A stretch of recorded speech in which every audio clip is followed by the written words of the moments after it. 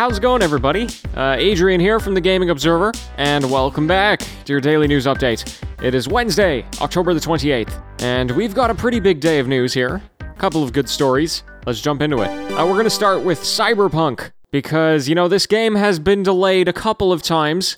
It was originally going to come out in April, then it was going to come out in just a few weeks, and now the game has been delayed for a third time, being pushed 3 weeks to a release date of December 10th. They made the announcement via Twitter, saying that the game may have gone gold, which is a phrase that they use to indicate that content is complete, but there is still a number of improvements to be made to the game, and probably some certifications to pass as well. They also did highlight that developing 9 different versions of the game, which is, one per platform, that's also a challenge, and that doesn't surprise me.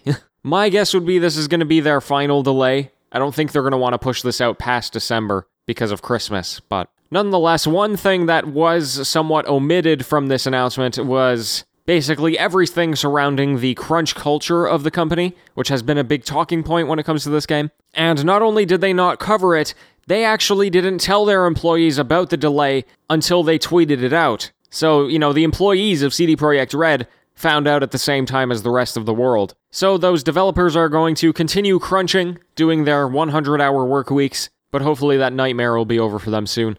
Many people are quite upset that they're not going to be able to get their hands on the game in November, but if anything, for those of you listening, this should be an indication to just hold off for a few weeks, even after the game comes out, because last-minute delays like this usually mean that they are going to continue working on improvements for a few weeks afterwards as well. I mean, they were probably going to do that already, but this just means that the game needs way more polish than they expected. Again, not uncommon in the gaming industry, but practicing caution in these scenarios is always a good thing to do.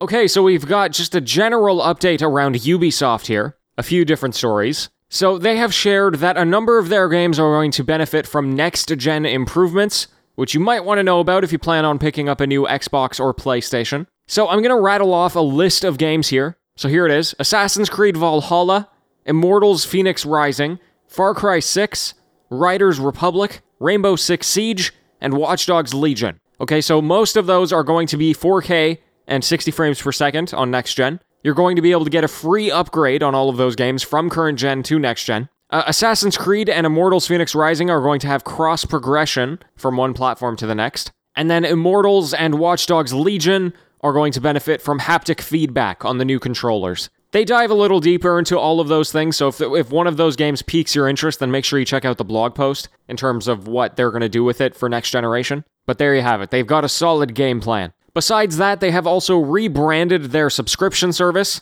Uplay Plus.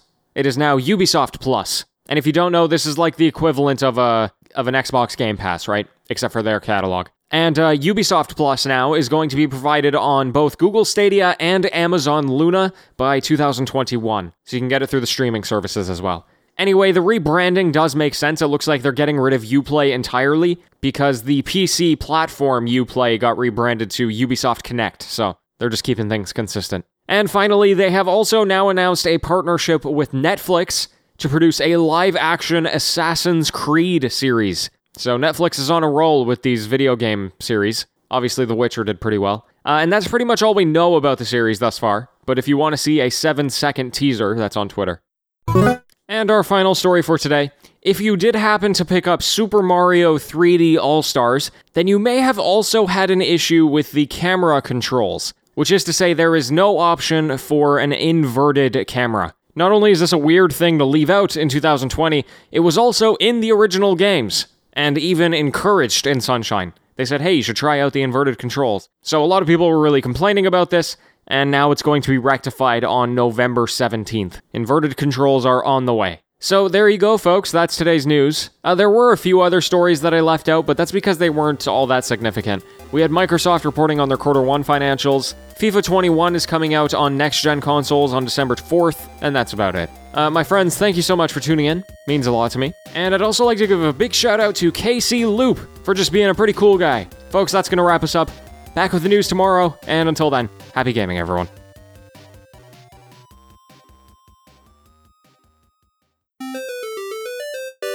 Oh, hello there. TGO After Show. You know I love to cover financials. Maybe you hate that I cover financials, but I will not stop talking about them, because I try to make them as interesting as possible. But sometimes I cannot talk about them all, because they're just not interesting.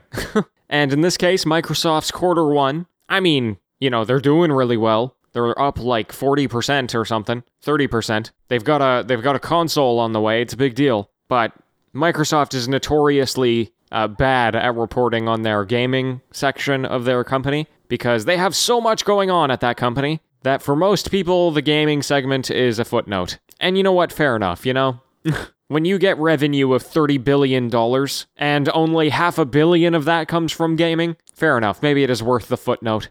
The situation with Cyberpunk stinks. It's been an increasing dilemma for me. In one sense, you know, I'm not going to be buying these games anyway. I'm not buying Cyberpunk on opening day. Really, any AAA game. But if I did, I'm starting to wonder whether or not the crunch culture would stop me from purchasing it. I understand that it exists for virtually every studio that doesn't try to intentionally fight crunch culture. So maybe that's a losing battle on my end, and maybe that lacks some nuance. But it's worth thinking about, right? I understand there's also a lot of controversies going on with that game so far in terms of transphobia and certain statements that have been made through their social media channels, as well as some of the in-game content that has been shown. They are a studio based out of Poland, which also does not have a tremendous history when it comes to LGBTQ issues, which obviously doesn't inherently mean that everybody in Poland is bad. That's not my point.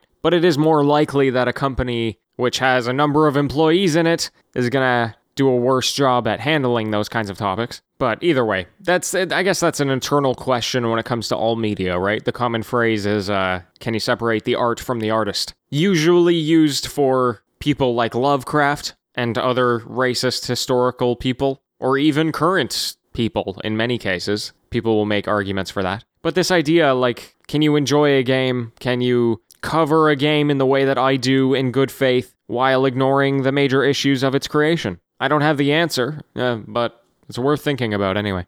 I mean, you know, up to this point, usually what I do is I say, here's the news item, right? Cyberpunk is delayed, and then here's the problem. There's crunch culture at CD Projekt. And I usually just bring it up when it's relevant to bring it up, and just allow us to remember that it's there, and not just let it fade into the background, because it's important to know about. Anyway, besides the minutia of how I create this show, I've been playing Hitman 2 again. It's been a nice, relaxing game. I mean, in a way, I guess. What I really love about Hitman is, what I really love is just the game itself. Because the whole idea with the game is that they give you a large open map, and you can do whatever you want in it. And then they give you a bunch of different challenges to go and play that map over and over again. So what I've been doing is going through each map, trying to get all of the challenges. I've only managed to do it on like 4 maps so far. I'm going very slowly. It's been many, many months. But I'm having a lot of fun. I'm having a great deal of fun. I've actually been doing, video guides for the hardest challenges. Because for some of those Hitman challenges, they're like, do all of this stuff in only your suit, so you can't have any disguises, which means that you basically can't go anywhere, because you'll be trespassing. And also, you know, eliminate your targets without anybody seeing you, and without anybody finding the body, and without ever being caught on camera, and all of this stuff, and do it on the hardest difficulty. You know, that is something that I'm never going to be able to figure out on my own, so I go to the videos for that. Because if I'm going to try and get all the challenges, then dang it, I'm going to go for it. So anyway, I just finished up. If you're familiar with Hitman, I'm playing Hitman 2, but I'm playing the first Hitman, grandfathered into Hitman 2. So I just finished up with Sapienza, and I'm excited to start the next map. Anyway, folks, that'll wrap us. Thank you so much for joining me, and until next time, farewell.